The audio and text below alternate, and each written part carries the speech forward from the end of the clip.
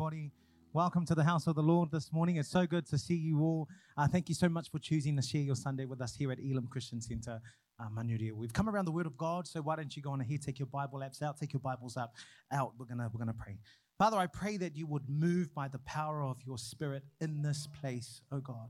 And I pray, God, that you would continue to step into our service, step into our plans, step into this place this morning. God, make your presence known. Make the devil mad and put your glory on display in this place, oh God. And may it be to the glory of your name this morning. In Jesus' name we pray. Amen and amen. Our text today is Isaiah 61, verse 1.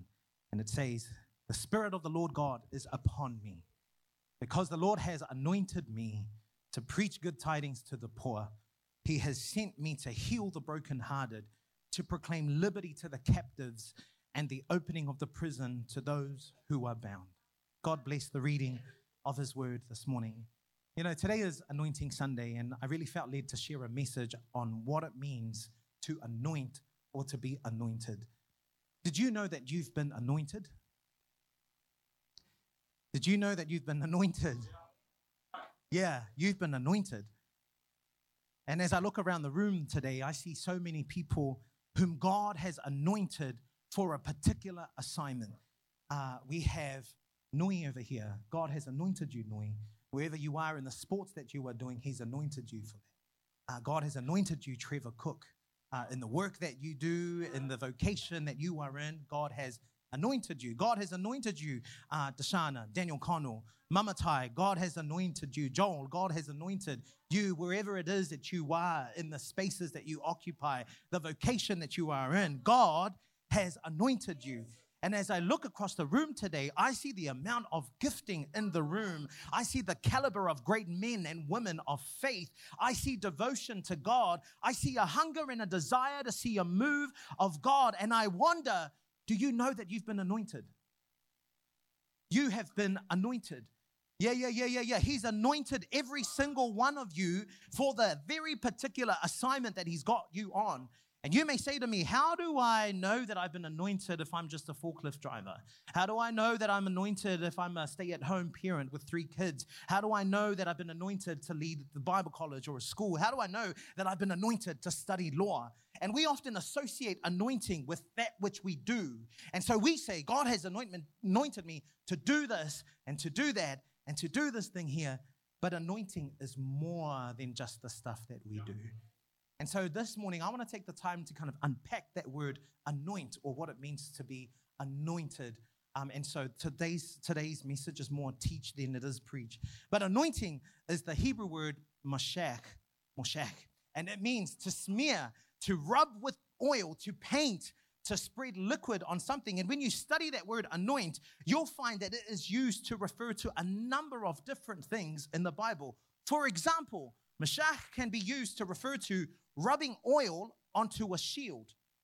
Isaiah 21:5 says, "Prepare the table, set a watchman in the tower, eat and drink. Arise, you princes, anoint moshach the shield." The whole idea is that rubbing oil onto the shield means that it will continue to bend and move and flex so that it's fit for war. And so anoint doesn't just mean pour, but to rub the oil into the shield. Secondly, you can also see that anoint in the Bible is painting a house. Jeremiah 22:14 says, "Who says I will build myself a wide house with spacious chambers and cut out windows for it, paneling it with cedar and painting moshach it with vermilion." Anoint here is the act of applying paint to the house with every brush and smearing of the paint onto the house. That's called anoint. You'll also see that anoint also means to apply oil to the body. Amos 6 verse 6 says, who drink wine from bowls and anoint moshach yourselves with the best ointments. Whenever people would travel through the heat of the Palestinian desert, upon arriving at their destination, they would take the oil and they would anoint their heads, they would anoint their bodies, and it would provide nourishment or refreshment and comfort for their bodies. And so the word anoint simply means to rub or to apply, to paint, to smear. Anointing is a pack-filled word. And so I want to look at some examples from both the Old and the New Testament, and it will help us understand the significance of anointing and why we do it. Now, in the Old Testament, you will find three important purposes and reasons for why there was anointing or applying of some sort of a liquid or an oil. First, anointing was the way that they would consecrate. In other words, set aside, set apart for holy use, as in certain physical objects. And so they would apply and rub or put oil on the object to set the object apart, to consecrate it, to make it holy for service unto the Lord. Exodus 30, verse 26 to 29 says this: use the sacred oil to anoint the tabernacle, the ark of the covenant, the table and all its utensils, the lampstand and all its accessories, the incense altar, the altar of burnt offering, and all its utensils, and the wash basin with its stand. Consecrate them to make them absolutely holy. After this, whatever touches them will also be holy. Did you catch that? They would anoint all the utensils, the wash basin, the altar where they would offer up their sacrifices and their worship to God. By anointing these objects with oil, they would make it holy. And furthermore, whatever touches these objects would become holy. That's incredible. Second, the act of anointing, although it was carried out by human beings, it was actually symbolic of the fact that God was actually appointing someone. 1 Samuel 10:1 says, Samuel took a flask of olive oil and he poured it over Saul's head. He kissed Saul and said, I am doing this because the Lord has appointed you to be the ruler over Israel. 1 Samuel 16:12 says, so Jesse sent for David. He was dark and handsome with beautiful eyes. And the Lord said, this is the one. Anoint him. And as we see here in the anointing of Saul and David as king of Israel, anointing was indicative of the fact that God had chosen these particular individuals. He was calling them to be his appointed servants. And so you would often see in the Old Testament the anointing of kings and priests and prophets. They would come into the leadership by God's appointment and anointing to lead the nation.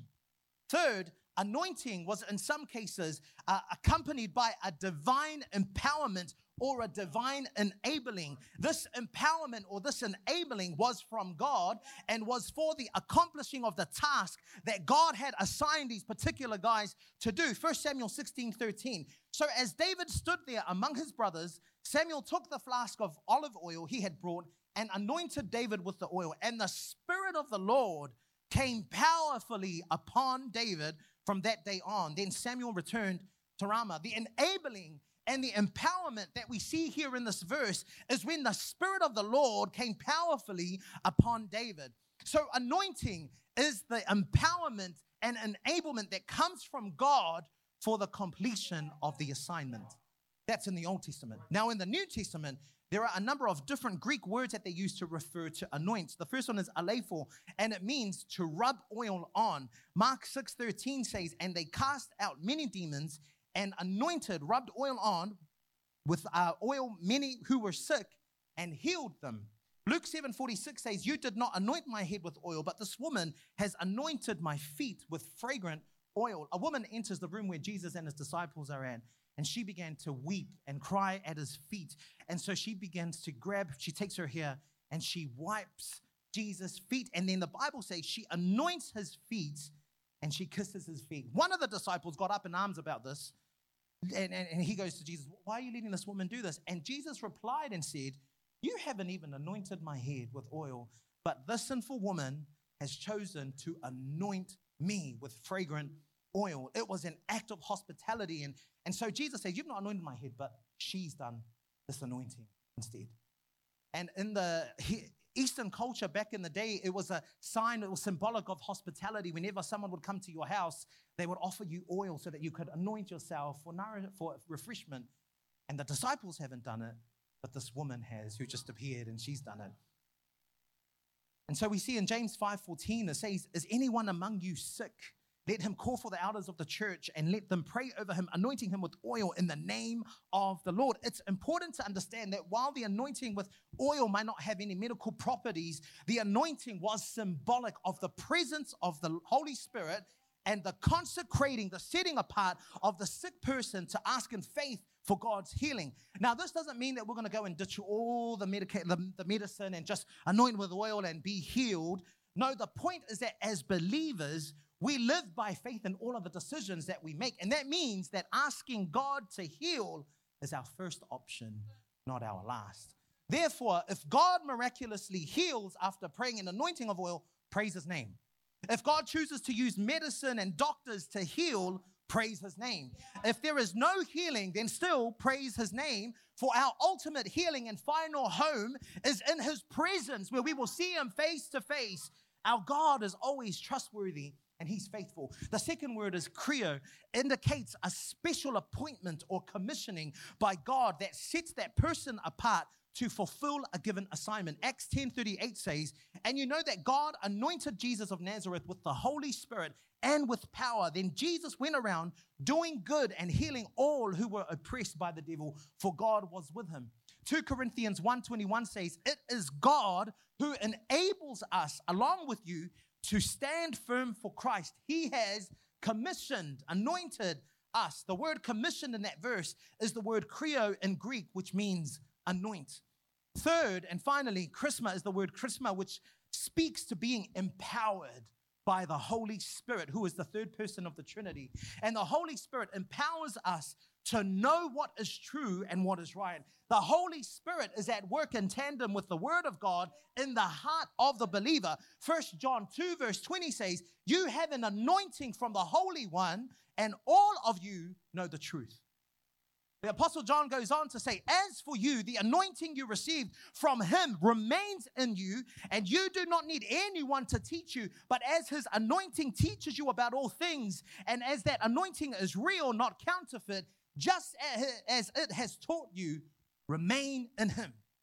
These scriptures refer to the anointing, the enabling, the empowering from the Holy Spirit that reveals the truth to the people of God. And the Apostle of John was writing to counter the heresy of a group of people who claimed that they had this special knowledge of God. These false teachers denied that Jesus came to earth. They denied the incarnation of Jesus. They claimed that only they had the truth and special knowledge of God, and that everybody must follow them. And so the Apostle John wrote that book, those letters, 1 John, 2 John, 3 John, and he reassures the Christians during that time that those other people were operating under the demonic influence of the spirit of Antichrist, which means to oppose or go against Christ. So John counters these false teachers by reminding the believers that you've already got the Holy Spirit, and so because of that, you know what is true.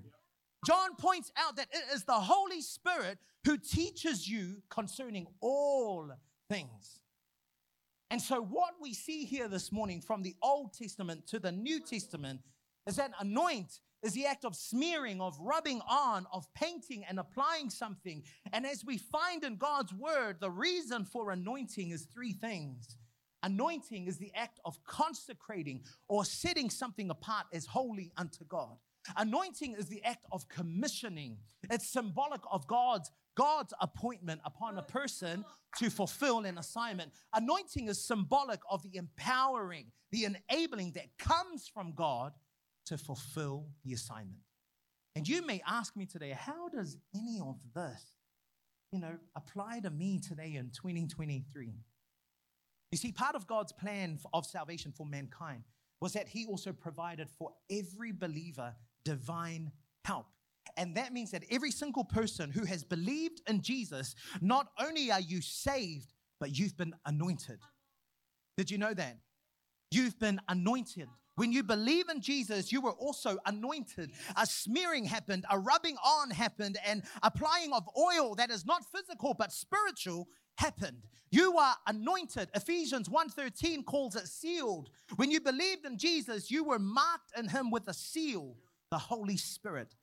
In the ancient world, a seal was indicative of ownership. Everybody had a seal that was made of some sort of special stone or metal. And so all of your possessions and your belongings would have the seal on it to communicate that you were the owner of all of these objects. In much the same way, God has also marked his possessions, you and me, by a means of a seal. And this seal is not made of physical objects. The seal does not leave a physical imprint. The seal is the Holy Spirit that God has given to his people as a sign of their belonging to him. You see, what was a foreshadow in the Old Testament with the pouring of, the smearing of, the spreading of oil, anointing, was now to become a full reality for every single person who puts their trust and their faith in Jesus. Joel 2, verse 28-32 says this, "And it shall come to pass afterward that I will pour out my spirit on all flesh. Your sons and your daughters shall prophesy. Your old men shall dream dreams. Your young men shall see visions. And also on my men servants and on my maid servants, I will pour out my spirit in those days." Acts 2 verse 1-4 says, "When the day of Pentecost had fully come, they were all with one accord in one place.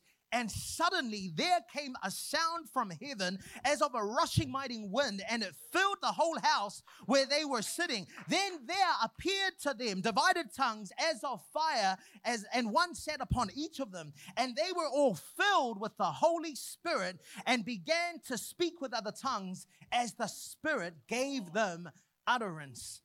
On the day of Pentecost, the Holy Spirit was poured out. And so every single person after that who believed in Jesus was now anointed with the Holy Spirit. Yeah. You received the Holy Spirit on the day that you believed in Jesus Christ. And the Bible makes it absolutely clear. You were marked in Him with the seal of the Holy Spirit. And so when you believed on Jesus, you received the Holy Spirit. You were anointed. Not only that, but available to you is the constant filling of the Holy Spirit that is often evidenced in the Bible in gifts of the Holy Spirit. This is often referred to as the baptism of the Holy Spirit, but I don't like to call it the baptism of the Holy Spirit because it sounds like a one-time thing. But the baptism and the filling of the Holy Spirit, it's a constant being filled. It's not a one-time thing. It's a constant being filled with the Holy Spirit. Tap the person next to you and say, "Be filled." I can ask the team to join me on stage. Yeah, be filled. You know, in the Old Testament, the only persons or the only people who were anointed by God were priests, prophets, and kings. And their anointing equipped them for service. In much the same way, every single person who has believed in Jesus is anointed not with literal oil, but with the Spirit of God. You see, whether you're a cleaner or a high school student or a teacher, a forklift driver, a checkout operator, a CEO, a director, or a stay-at-home parent, being anointed has never been about what you do. Being anointed is not about how much money you've got in the bank. Being anointed is not about how many degrees you've got to your name. It's about who you are. It's not about what you do. It's about who you are. And who you are is a son and daughter of God. You are hidden in Christ Jesus. You are holy and blameless. You are forgiven. You have a purpose. You are the salt and light of the world. You are chosen. You are God's workmanship. You are called. You are born again. You're a new creation. You're an overcomer. You are alive in Christ. You're established and sealed in God. Actually, you're anointed. You're anointed with the Holy Spirit of God. Anointed is who you are. It's not just what you do.